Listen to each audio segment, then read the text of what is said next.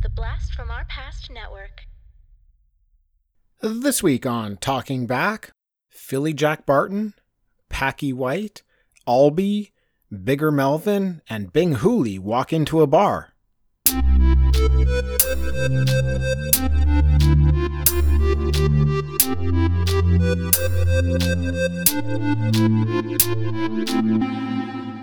Talking Back. Hey everybody, welcome to Talking Back, the podcast where we like to chat about past achievements in movies, comics, video games, and more. I'm your host Tim, and with me this week is co-host Dean.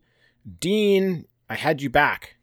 You're back. You had me back. Yeah, thank you. Thank you for having me back on such short notice. That's great. Hey man, good job on last week's episode. Yes, thank you. It's great to be back on the show. I feel honored to be on Talking Back. Thanks for having me. Don't screw it up.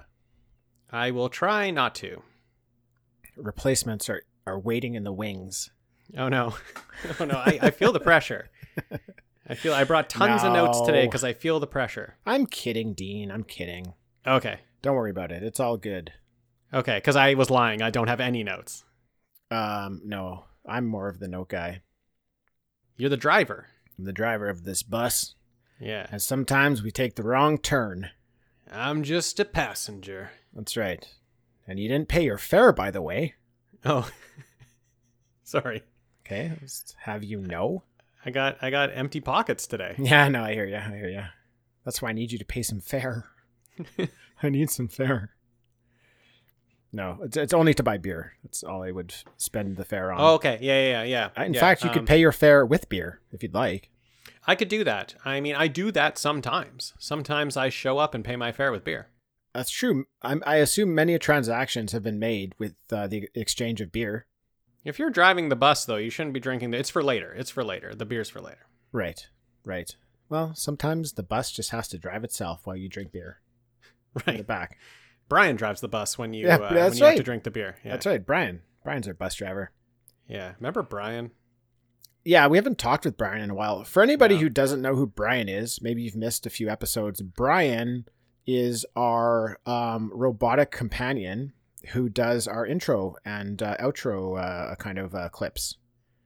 Yeah, he's the voice of our music.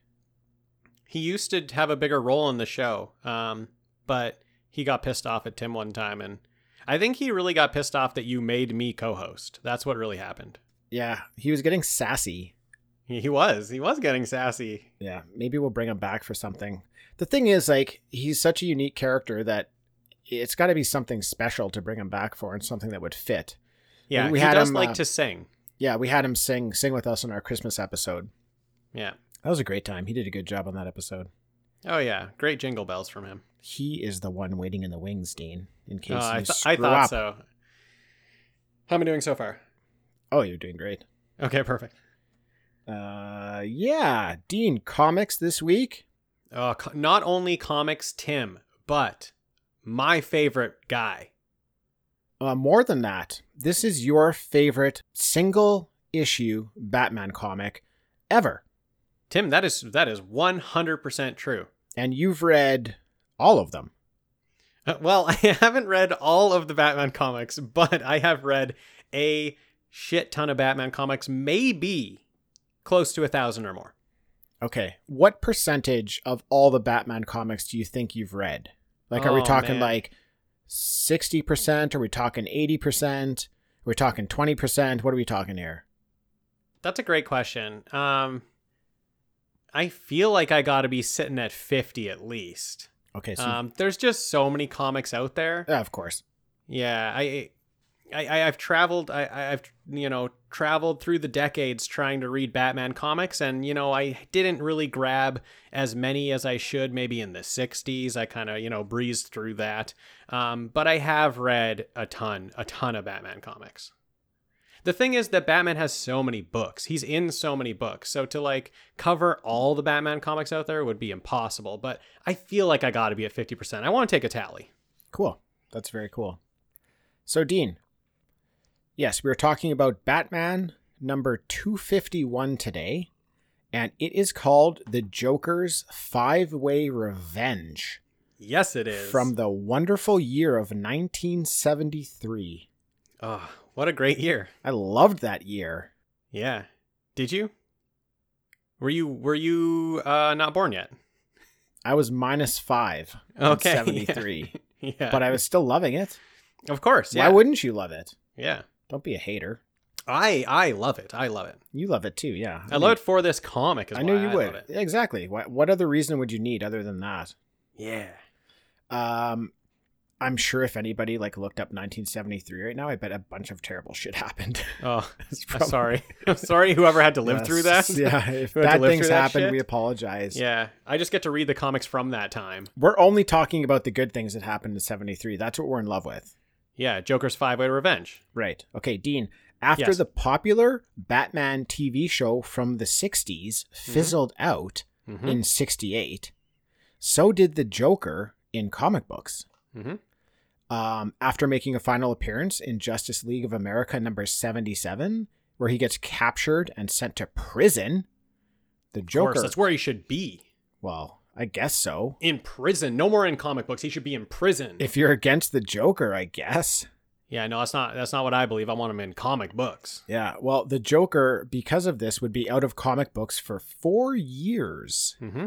Now, the return of the Joker in 1973 would also see the Joker return to his violent roots. Yeah, see, because let's get something straight. The Joker in the 60s is prank Joker. He's just pulling pranks and he's doing crimes that he thinks are funny. This isn't murderous Joker. This isn't like diabolical Joker who has these crazy plans that he's like worked up and ends in death. So this is a Joker we haven't seen in many, many years. You are correct, sir. In the Golden Age of comics, he was portrayed as the mass murderer. But in the Silver Age, like you mentioned, he was more of like this annoying prankster. And he also had very, very few appearances. Like he was not around very often. Comics Code. Yeah, exactly. Sassels. Comics Code fucked him. Now, this portrayal of the Joker, this like mass murder portrayal, this is the one that's withstood the test of time and basically remains today. This is like whatever stories you find now across whatever medium, this is how the Joker's portrayed. Mm-hmm. Right? This is the one that's stuck. Definitely. And like the characteristic that everybody loves about the Joker, we'll get to it when we get to it, but it happens in this comic book. Now, this issue also gets back to the idea that criminals like the Joker should be held in mental hospitals for the criminally insane. Now, again, this was a concept that the Silver Age departed from, but the Golden Age had made reference to.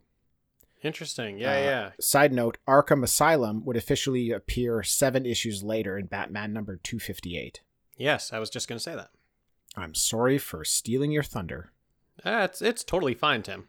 Okay. The team on the book, basically, Denny O'Neil, the writer, and Neil Adams, the artist. Now, Dean, Dream team. Yeah, I'm just going to let you go ahead and tell us all about them. I'm going to tell you all about them, Tim. You stepped in it this time. I'm going to spend so long about these guys. Denny O'Neil is just like, he's kind of my hero. I think reading all those issues of Batman from the 40s and 50s and 60s, you can see that in the 60s it takes a goofy turn, and it has mostly to do with that 66 Batman show. It's like it became just fun and funny, and the comics went the same way because the show was popular. But the problem is when you had a serious character in the 40s, you had kids reading it in the 40s, and now those kids are 30 years old, and they don't want a goofy Batman. They want their serious Batman. So DC recognized this, and they realized that, the goofy Batman isn't the thing anymore. That's not what's like. It's everybody's actually mad at that. We're losing our old fans, and we're not gaining any new ones. So we need to go back to the roots of Batman. We need to go back to Batman being serious, and they task Denny O'Neil to do that.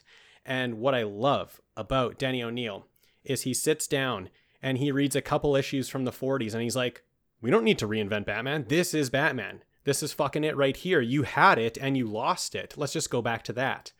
He tries to make a connection between a kid who saw his parents shot and a man who dresses up like a bat.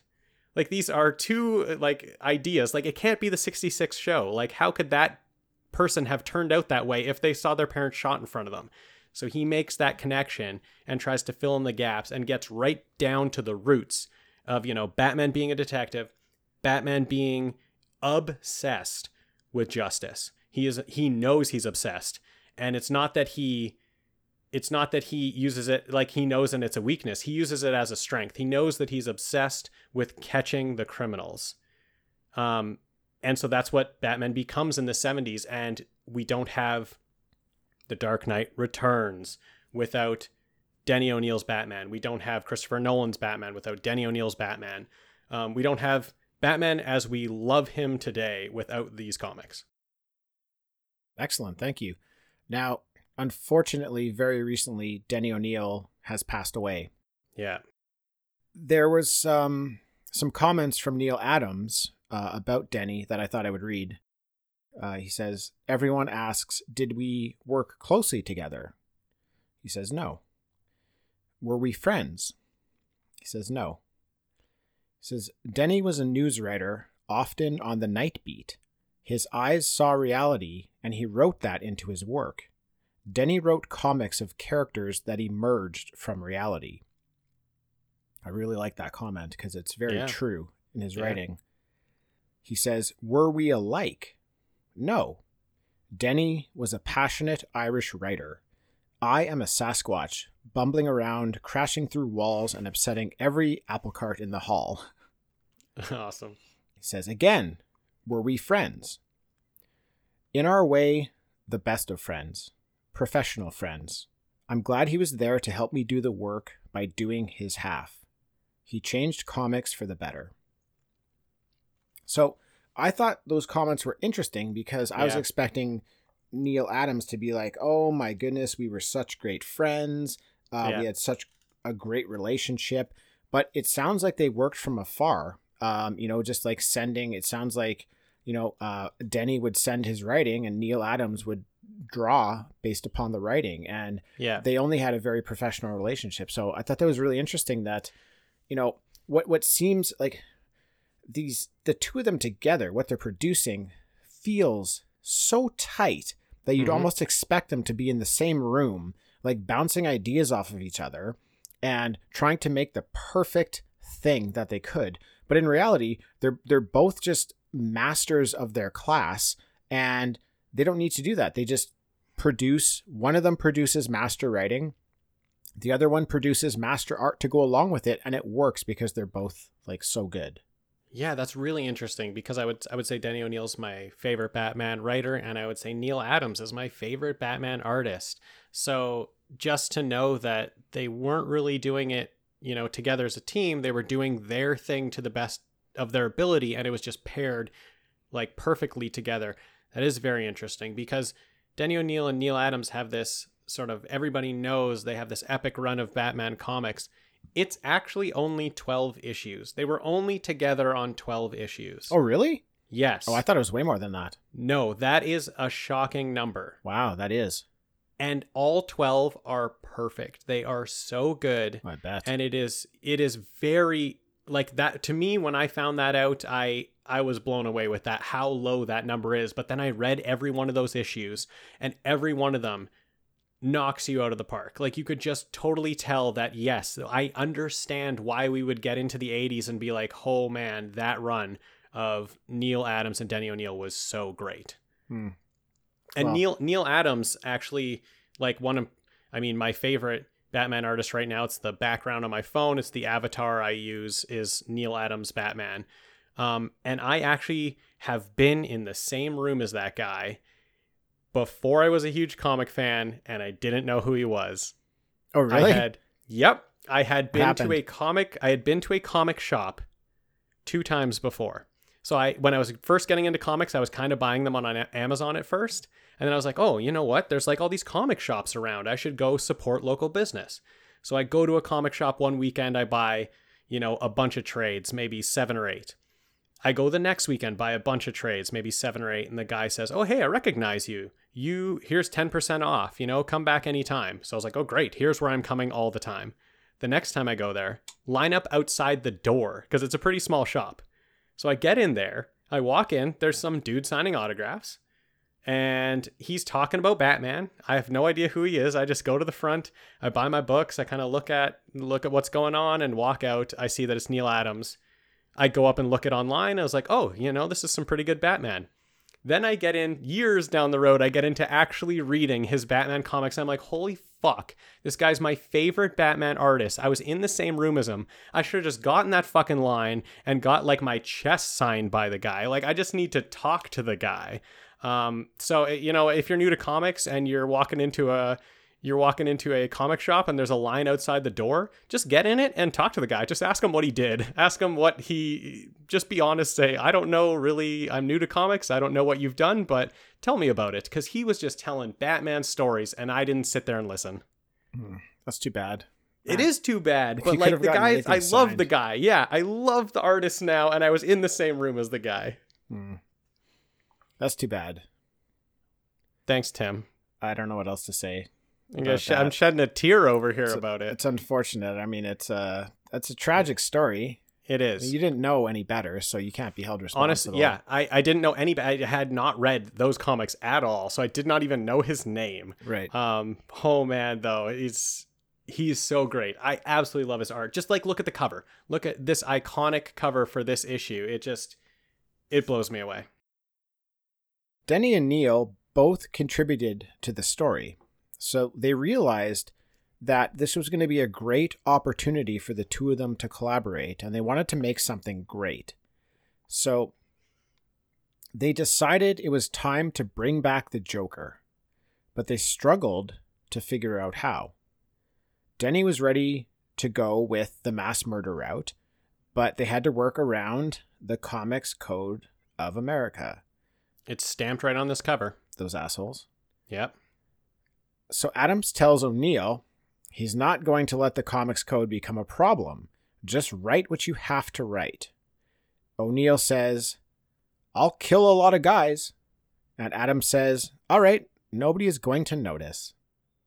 That's amazing. Oh my goodness, Tim, that's an amazing fact because you don't really see anybody die in this book, and so many people die in this book. Yeah, I actually, after reading this, Dean, I went back to the Comics Code and I went line for line over all of their stuff. You do your due diligence, Tim. Just to see if they were even treading on anything in the Comics Code. They didn't even come close to touching on anything in the Comics Code. So yeah, they did a great job with it. And it is like the Joker has come back and is one of the most vicious Jokers we see in this comic. So it is amazing that they didn't even come close to anything on that code. Yep. Yeah, totally. 100%. And the fact that they were worried about stepping on the code's toes ahead of time, right? Totally. Knowing that there were going to be possible issues, they still get out what they want to get out and there's no issues. So yep. Very, very cool. So Dean. Tim. I want to get right into it and talk about page 1. Yes, I love talking about page 1, Tim. Do you? Yes. Okay, we're past the cover. We're on page 1. Yeah. I like how the Joker looks. Oh, whoa, hold on. I have to stop you. Oh.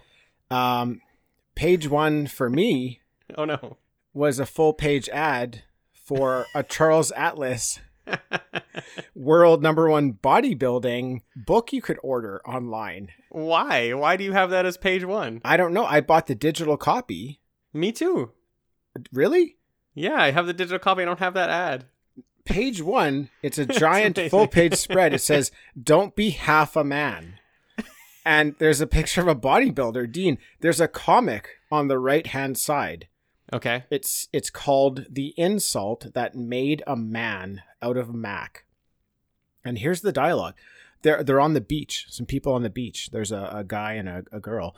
And the guy says, hey, quit kicking that sand in our faces. There's a buff dude playing football running by. Okay. And the girl says, that man is the worst nuisance on the beach.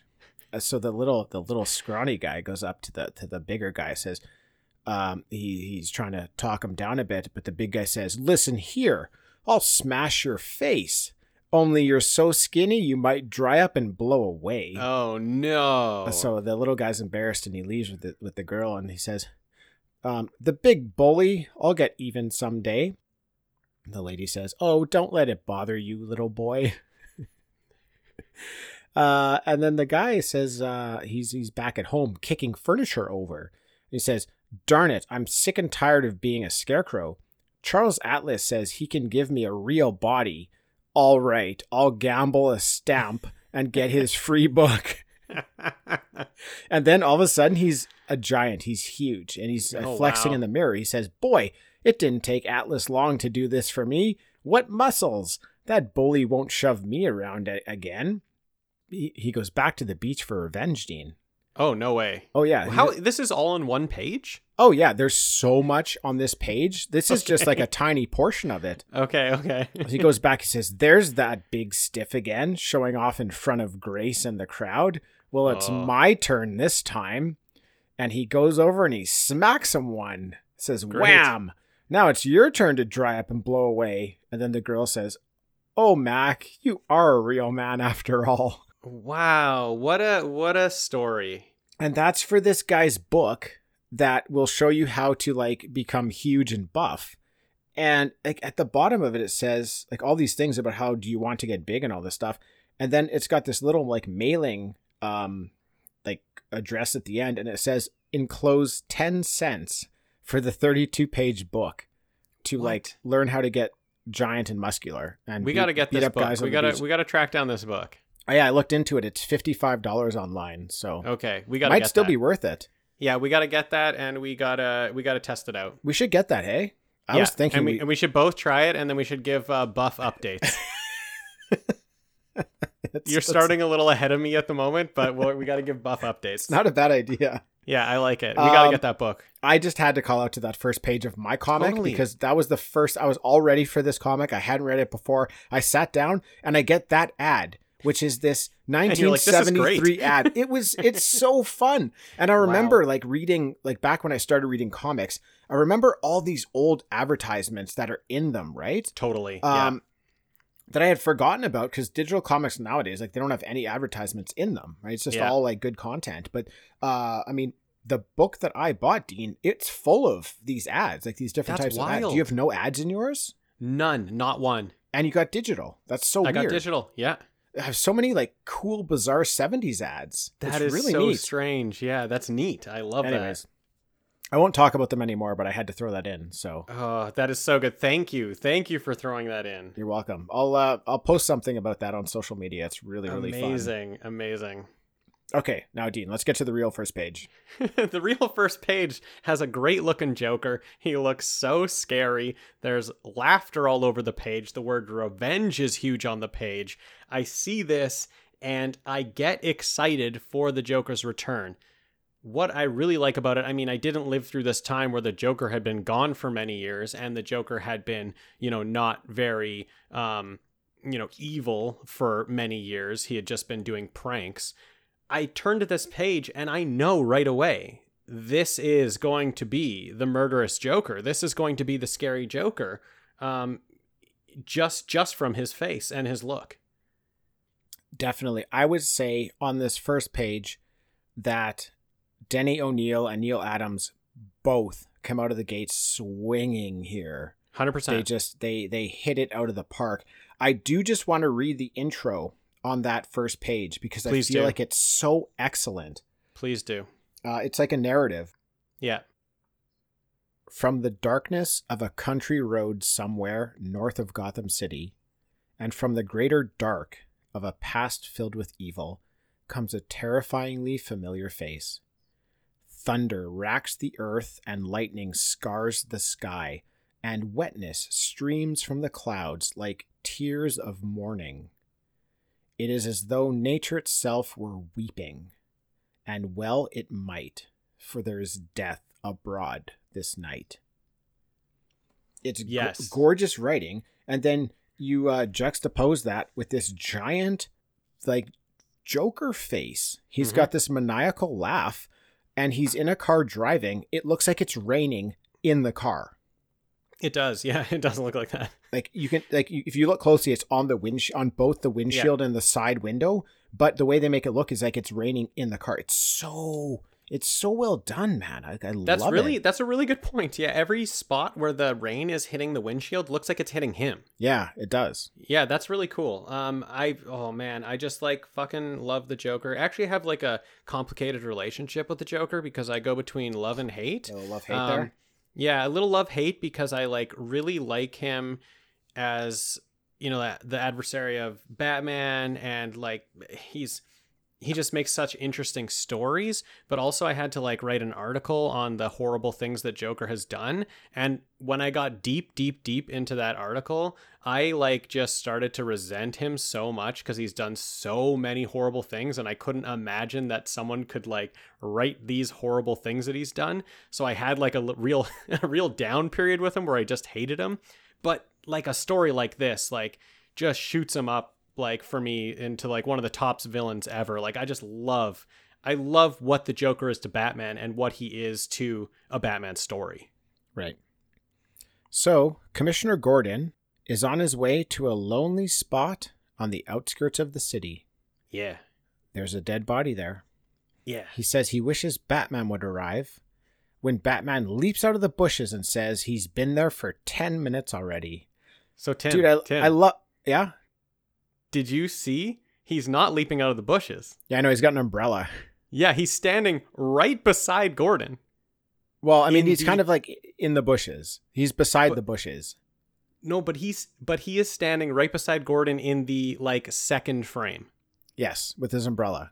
Yes, but his like cape is blue and it kind of just looks like the background. Like I did not see him there. But then he jumps out, like he leaps out. Right, yeah. He's not just like, hey, I'm right beside you. He like leaps out at them.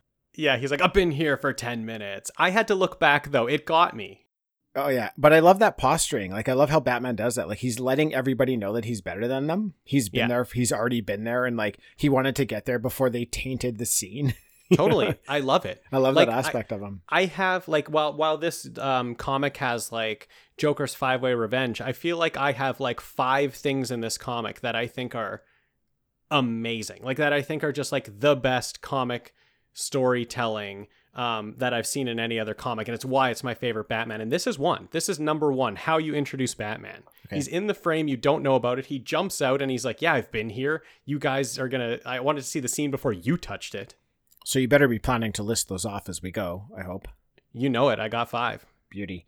Now, Batman says about the dead body, there's no question this was done by the Joker.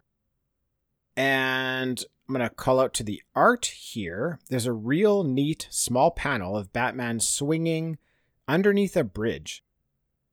And there's so much detail to the underside of the bridge. Like, that is an object you could probably get away with just doing a solid color and a couple of lines. But Adams goes to such incredible detail to do the underside of a bridge. Like, yeah, really good point. I love that. That's so impressive when you do something you don't need to even do. I don't even know how many people are going to look at that frame and notice that there's detail in the underside of that bridge. But it was important to him to do. I'm going to be honest, I did never notice it before. I've read this comic so many times, and now that you pointed out, it is amazing. He could have just made that solid, but you can see the cars through it. Like you can see what cars are driving on it. Incredible. It's super elaborate. Batman is off to investigate this on his own because he thinks the police are going to be too slow. Yeah, exactly. Yeah, they always are. So Batman thinks that the Joker might be after his old gang. So that's who Batman's going to go and pay visits to. Mm-hmm. Now, first up is Packy White, an old boxer. Mm-hmm. Batman lets him know they already found Philly Jack Barton dead. These names are so good. So fun. Philly Jack Barton. Philly Jack Barton is dead. Now, listen, Packy White and Batman, they start to fight. But as they're fighting, Batman is explaining everything to him. So Packy White agrees to be put in police protection and has a sip of water, but the water has Joker's nerve toxin in it, and Packy White is dead, Dean. I know, Tim. Packy White is dead. It's It's very sad. And this encounter between Batman and Packy White is my number 2. Batman comes in. Obviously, they have a history because Packy White, I mean, he's part of Joker's crew, so he's probably been put away by Batman. So Batman comes in. He's coming to warn him that something's going to happen. Packy White's boxing and like working the heavy bag. So Batman grabs the heavy bag to hold it for him as he discusses with him. Packy White kind of misses the heavy bag and almost hits Batman. And Batman, oh, that's okay. You know, no problem. He You almost apologizes. got me there. He apologizes. Sorry about Packy that. White on the next swing. Packy White tries again and misses the heavy bag. Almost hits Batman. He says, oh, so sorry again. And Batman says, perfectly all right. You know, no problem at all. Then you flip the page and Packy White has pushed the heavy bag aside and is just charging Batman and swinging his fists. This type of use of just even like the comic book page for me is another thing that puts it over the top for me. Just this fun, almost like it's a dance. Their little fight is almost a dance. You get this back and forth and it's fun at first, and then you turn the page and he's just abandoned the heavy bag and he's just charging Batman. And now Batman is actually going to have to defend himself while he's there to help him. That's my number 2. Cool. Yeah, I liked how Batman like explained everything as he was fighting him. He's just like, Yeah. like, no, it's okay. Like, you don't have to fight me because this is what's going on. But the guy just thinks like Batman's there to get him, right? Yeah. At this point in the book, I'm really noticing that Denny O'Neil is doing a fantastic job with the voices of these characters because I'm reading them all as different people. Like nothing, like dialogue's not blending together for me or anything like that. Like I can tell Batman's voice and I can hear it, and I can hear Packy White's voice and I can hear the Commissioner, and it's I don't know what he's doing. Yeah, it's a really good point. But they all seem to have a certain tone in the dialogue that he's writing for them that separates them from each other. Yeah, and he has to write a number of different Voices here, yeah. Voices a and number of people. different voices, a number of different allies of Joker are in this comic. So yeah, he's got a like similar character, but he has to make a new voice for him. And you're right, they all kind of have their own voice. It's great. Yeah. So the next part was a bit unexpected for me because I thought at this point I had an idea for how this comic was going to go down, but I was immediately wrong when we see the Joker is the one to visit the next gang member. I thought Batman would be going one after another talking to these people, but Joker has found Albie and wants to know if he's the one who betrayed him. I mean, that's good info, right? That's info you want to know. That's definitely info. If you have just got back from prison, that's the info you want to know. Right, exactly. Dean, did you betray me? I did not. Okay. I promise it was not me. It must have been Brian then. It was totally Brian. Okay. That's fucking Brian would do that. I'll take it up with Brian then. Yeah. Dean, Joker gives Albie a cigar. Unfortunately, it's of the exploding type, Yeah. and Albie's dead.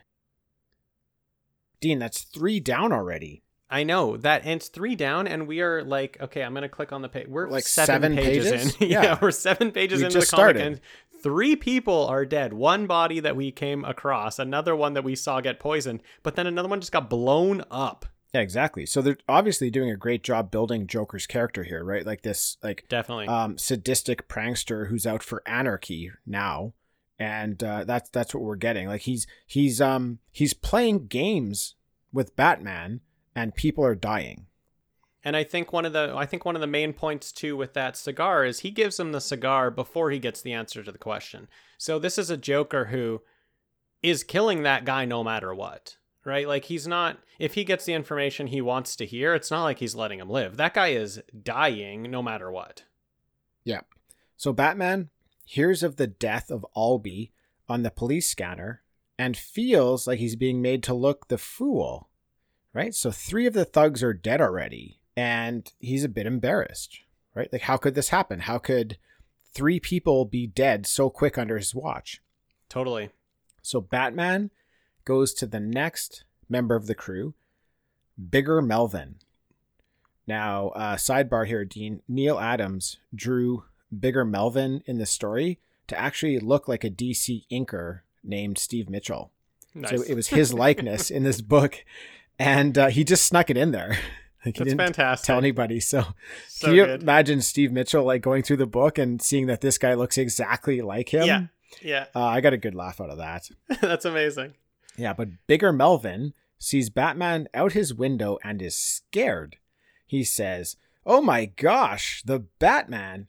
He must have found out it was me who mugged that geezer in Gotham Park." Awesome. Awesome. That's awesome. Fucking awesome that this guy's recently committed a crime and thinks Batman's after him. Yeah, exactly. Exactly. Now, this next part here, dude, this might have been my favorite part of the book. It's super, super cool. It gives you a chance as a reader to use your imagination. And I just pictured myself like if I had read this as a kid. Now, I had only read this the first time just this past week. This was your choice to do. I just read this book.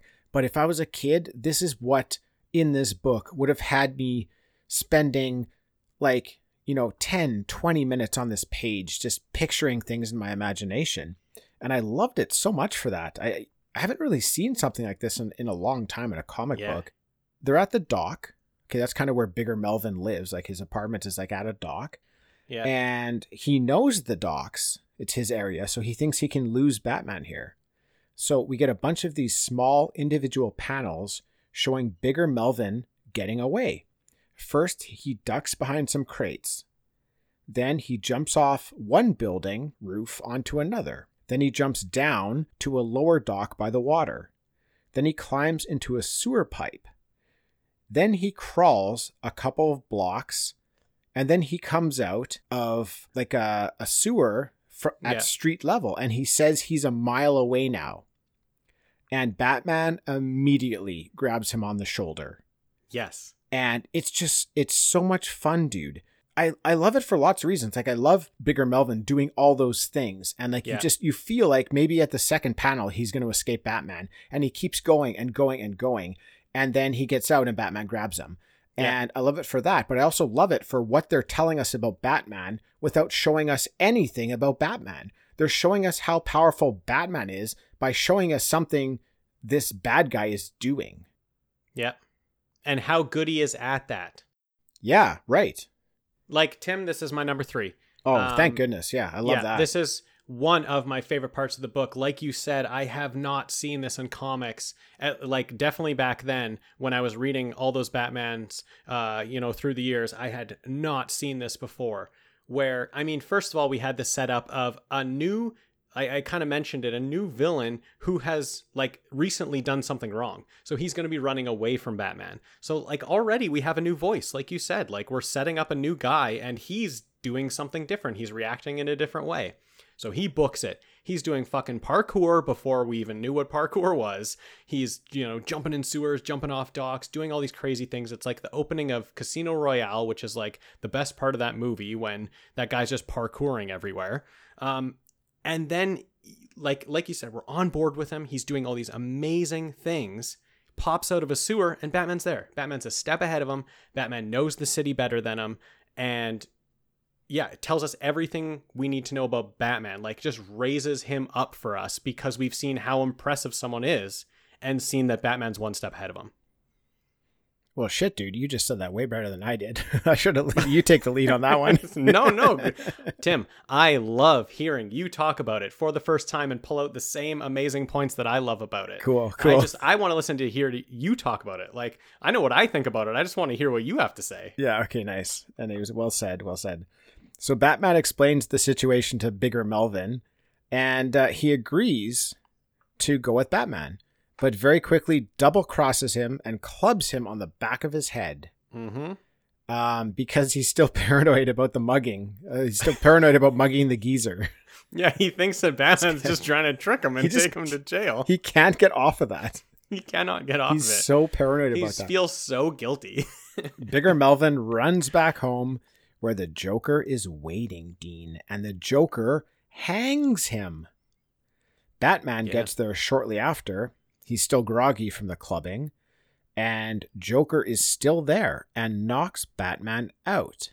Now, I'm going to try to maybe guess your number 4. Maybe your number 4 is coming up real soon right here. But hold on, let me say something. Actually, from the last time, I'm just going to let you take it away with number 4, perhaps. Okay, sure. A couple things. I actually have a question before we get to number 4. Okay. What does the comics code say about this guy hanging? Because we see his feet hanging. There's absolutely, one of the reasons I went to check, there is absolutely nothing about hangings. It's more like you can't glorify like criminality by like hanging him. Like you can't show that you can't glorify the criminal with him hanging somebody, right? Or the hanging couldn't show like nudity or something like that. But just straight out hanging somebody, it's interesting. Like there isn't a whole lot about killing people in the comic code. It's more about like other stuff that people were worried about, like nudity or using the word terror or horror. Oh, yes. Or showing a werewolf, a terrible werewolf. You know, all sorts of weird shit. That's why nobody liked the comics code, because it was such like bullshit, right? Yeah. And maybe Batman bursting in an apartment where there's just feet hanging, like that doesn't really tell you exactly what happened. We know because we're adults that read it, but maybe a kid doesn't know what went on. True. And because they don't show him hanging him, they just show that there's like some feet and legs hanging. This is my number 4, and this is probably my number 1 favorite part about the book, and that is Joker knocking out Batman from behind. Batman unconscious on the floor. Joker with his foot on his neck, and the opportunity to kill Batman stops himself and says, "This isn't right. I just knocked him behind the head. Like, that's not our thing. Our thing is that I make up these elaborate games for him to play, and he solves them because he's the best detective, but then I win in the end. This isn't a win. Knocking him from behind and breaking his neck on the ground, that's not a win for me."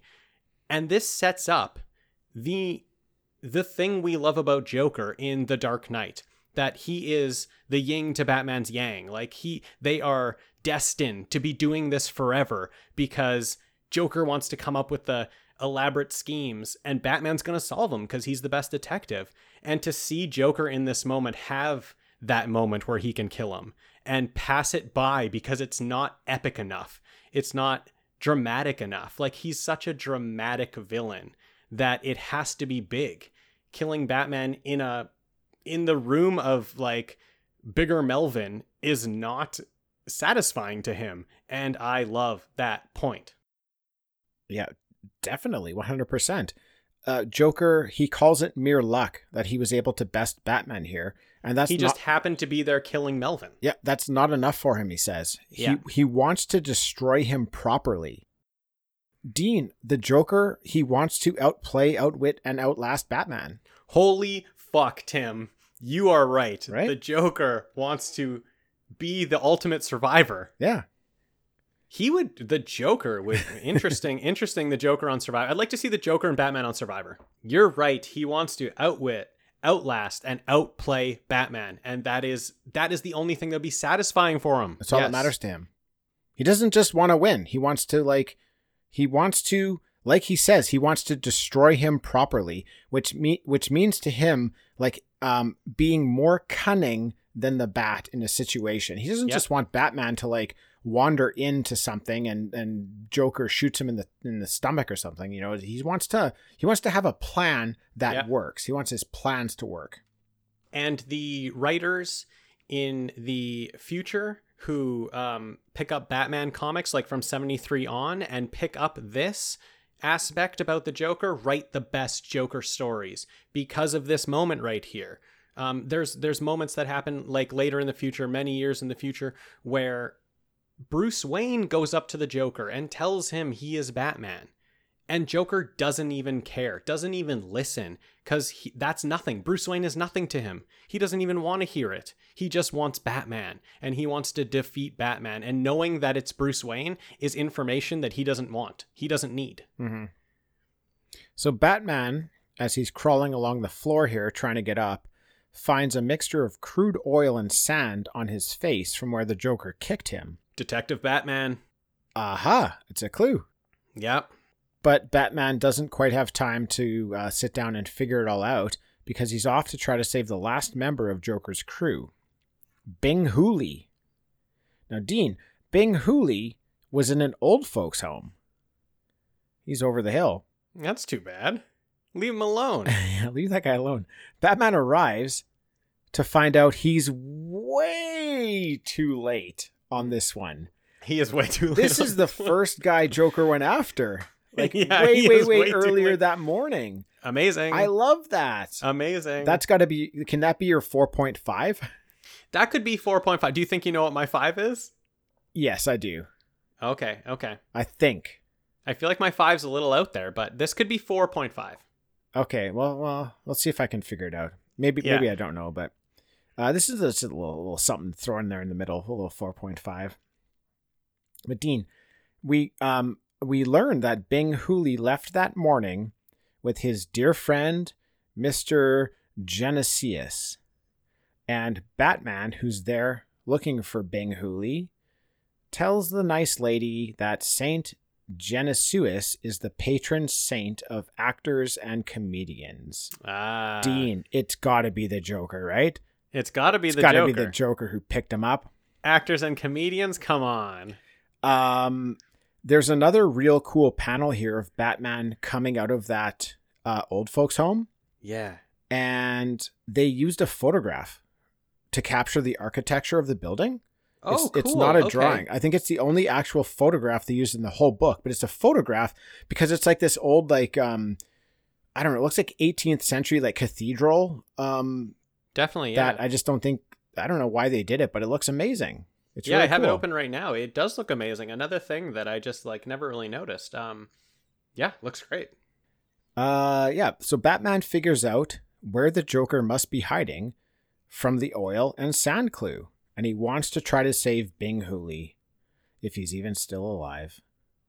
But Batman tracks Joker to an abandoned aquarium near the sea. Now Batman moves in, and the games begin, Dean. Oh, yes, they do, Tim. Tim, I fucking love this comic. I know, it's great. It's so Dean, good. Joker throws a laughing gas grenade, but Yeah. Batman had an antidote already for that. He's ready for that for shit. that old trick. And you know what? Joker knows that. He knows he's going to be ready. It's all part of the game. Exactly. The next room, Joker is at a chain, and if he pulls the chain, then Bing Hooley is going to fall into a tank with a shark.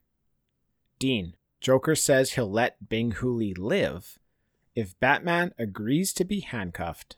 And of course Batman agrees, right? Anything to let Bing Hooley live. Yeah, his best buddy Bing. So the Joker, he chains up Batman's hands Yeah. behind his back, kicks him into the shark tank, and then also pushes Bing Hooley in, and Bing Hooley's in a wheelchair, Dean. What a fucking And asshole. So Bing Hooley sinks immediately to the bottom. yes.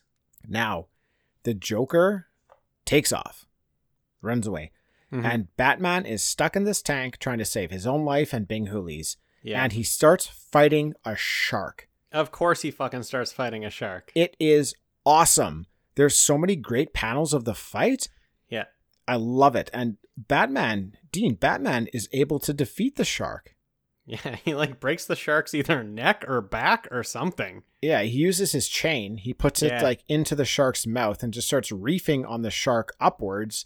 And yeah, I guess like rips his, I don't know, breaks his face or something. I think he like, so he says something about like he thinks he can snap his spine. Okay. And then he keeps reefing on it and he's Yeah. like break. And so I think he snaps his spine or something, but like, yeah, the shark is like bleeding from like his mouth by the end of it. Yeah. It's I mean, super cool. he rides that shark. Yeah. And just It's rips on him. Great art. Great It is- art. it great is great art. panels. It- That's my it favorite. looks amazing. My favorite art part of the book is that sequence with the shark there. It's so neat. Totally. Tim, we went past my number 5, so I got to get to it. Oh, okay. Okay. Sorry.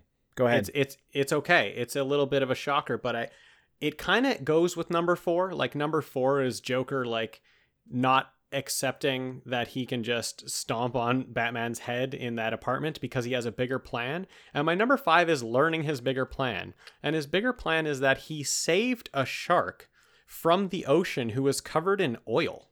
Like, he actually nursed that shark back to health. That shark was on the brink of dying.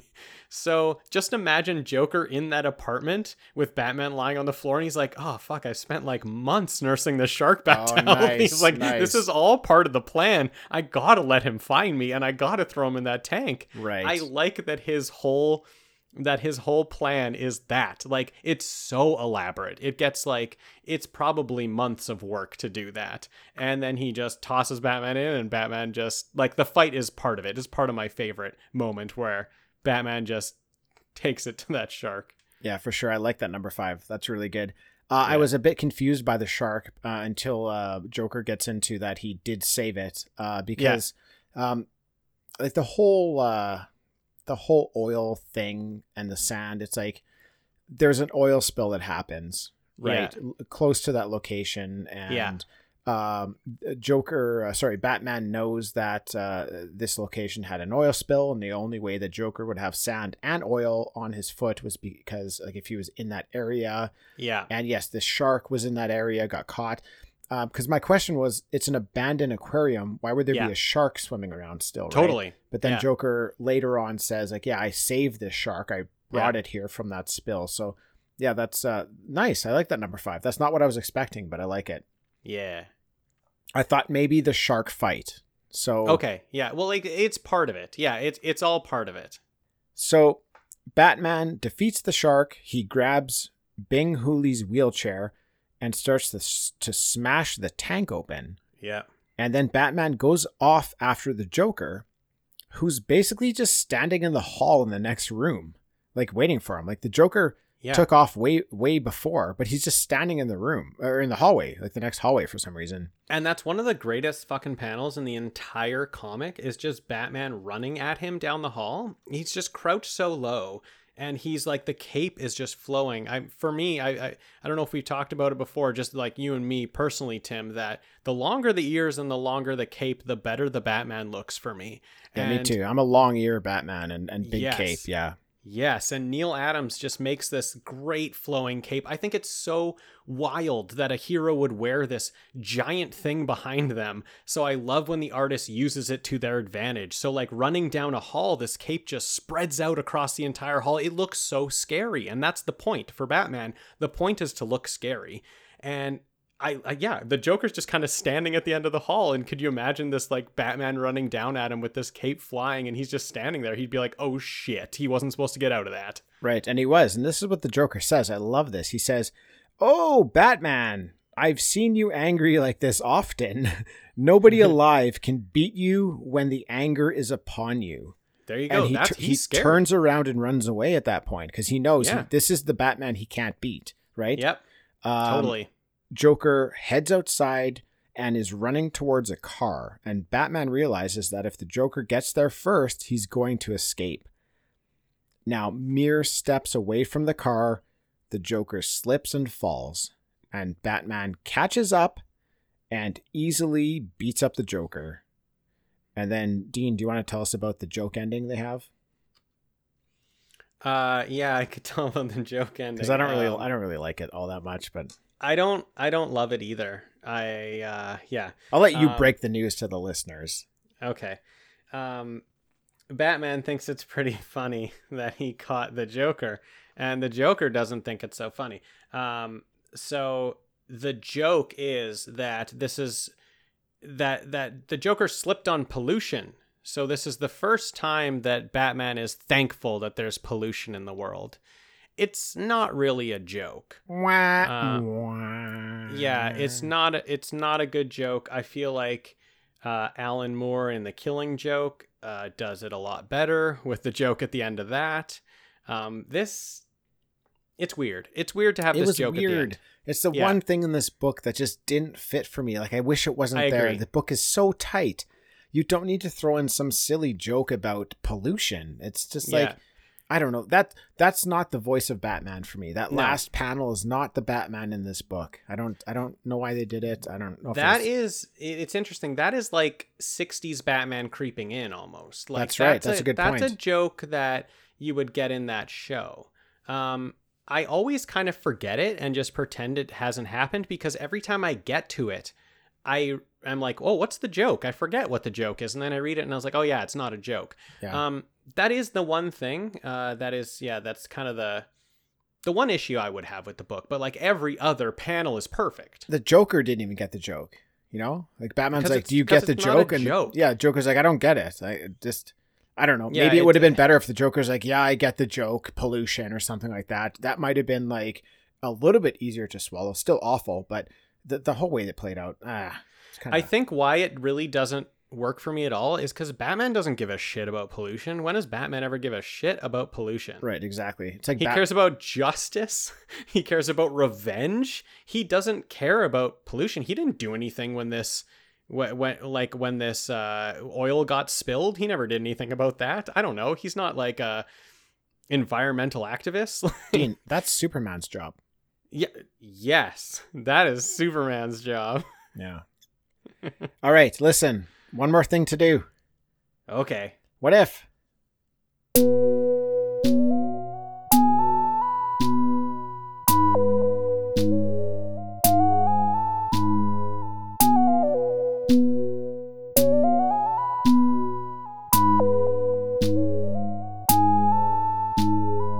What if?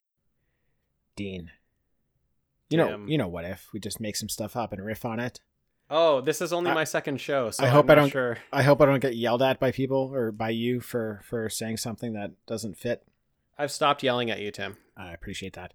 I felt really bad in the Superman episode, so I stopped yelling at you. It's okay. It's fine. Listen, though. What if this was all an elaborate plot by the Joker to get Bing Hooley a day pass from the old folks' home? Ooh. He just needs some fresh air, Dean.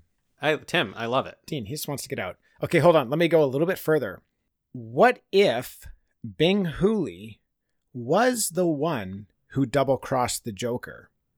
It would be very funny of the Joker to kill everybody else, but leave the one who betrayed him as the only living member.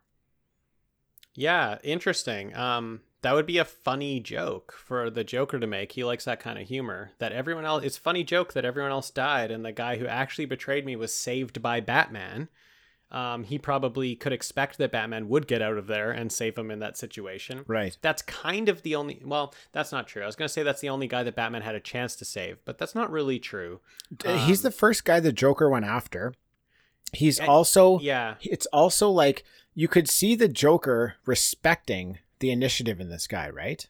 Yeah. That he took that initiative and just maybe left him, alive because of that. Like, yeah, I guess there's the argument, like, maybe he wasn't expecting Batman to win in that situation.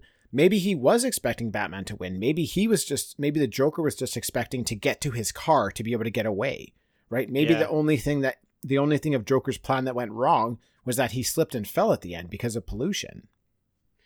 Yeah, I'm actually like this. Some of the what ifs are kind of things that could never happen. I actually do think now that you say it that Bing is the one that crossed him because Joker went after him first, and Right. Joker is smart. Joker would know who crossed him, so he went after Bing first. He has him as part of the elaborate plan to get Batman, and he just kills everyone else because if Bing gets away, then it's funny. It's funny to him that he killed everyone else. If Bing doesn't get away, then he killed the guy that double-crossed him. I actually think that is 100% true. I've never thought of that before, but I think Bing's the one that crossed him, and that's why he's part of the scheme. I think so too. Yeah. Great one. Tim, what is your final thoughts on the comic? I want to know what you thought about it. Okay. Well, I loved it. It was Great. a super easy read. It went really fast. It was a lot of fun. There's a lot happening in this book, but I did have a question for you, and I'm glad you brought this up. And it is because I haven't read a lot of Batman. I've probably read, let's say, maybe 60 issues, Okay. 80 issues of Batman. Why is this your favorite single issue of all time is what I want to know. So most of Batman's stories are told in arcs. So I would say it's not my favorite Batman story, but it's my favorite single issue. So like while all the other like, while my favorite stories, I think you need every issue of the arc for it to be part of my favorite. This one's my favorite issue because there's so many things set up in it for what I love about Batman in the future. So I just love that. I love the detective work he's doing. Like, I know it's kind of silly that he figures out what's on the boot that Joker had pressed on him, and that's how he finds out where he is. But I like when Batman does detective work. I like this thing that's set up between Joker and Batman, that they're just going to forever be at each other's throats because they're the opposites. I think that's set up right here. I don't think that was really set up before until this moment. And kind of just running down all my favorite 5 things, I think it's beautiful storytelling and a great use of a comic book. Flipping pages and not knowing what's coming, and having this random villain, or this random, I guess, like one of Joker's allies, that's just this kind of random henchman in the comic, do some amazing stuff where we're like, oh, that's cool. Like, I like what that guy just did. And then Batman one-upping him. I think there's so many moments, like every page turn, I love what's happening on every single page. And if I have to choose a single issue, I choose this one as my favorite. If I have to choose arcs, like if I have to choose stories, there's ones that I would put above it, but that's because you get 5, 6, 10 issues to like really get into the character and really get into Batman. But for a one shot, for sitting down and reading one issue, this is what I would give to someone. Nice. So this is almost like a whole arc in a way. Like, yeah. In a short single issue, they're telling an arc. They're telling a full story, yeah. And they're telling it quickly. And yeah, it completes it for me in just this one issue. I don't need more than this. I don't feel like I'm lost. Yeah. It's just this one issue, boom, that's it. And yeah, it just stands out for me. Well, Dean, you're not alone. There are lots of people out there who this is also their number one Batman issue of all time. Cool. So that is not just you. That is a consensus. So very cool. Dean, thanks for bringing this to our attention. Yeah, man, I'm glad we got to read it. Definitely. I hadn't read this before. You have a lot of Batman knowledge, and you're going to be bringing some more stuff to the table, which is going to be fun. So definitely, he's my best friend. He is your best friend. No, wait. Yeah. Wait, everybody's your best friend. Yes. Okay, so everybody's my best friend, but Batman is like truly my best friend. Okay, well, it's hard to believe who your best friend is. All right then, Dean, thanks for joining. Yeah, man. This week. We'll see you next week. Definitely. And thanks everybody for listening, and we'll catch you next time.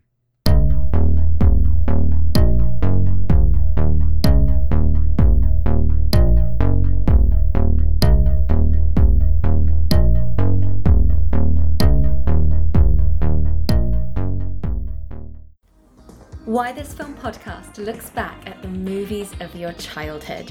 Join me, Emily Slade, each week as I step back in time to revisit the films that you grew up with. Maybe you haven't seen it for a while. Maybe you watched it every day since you were 8.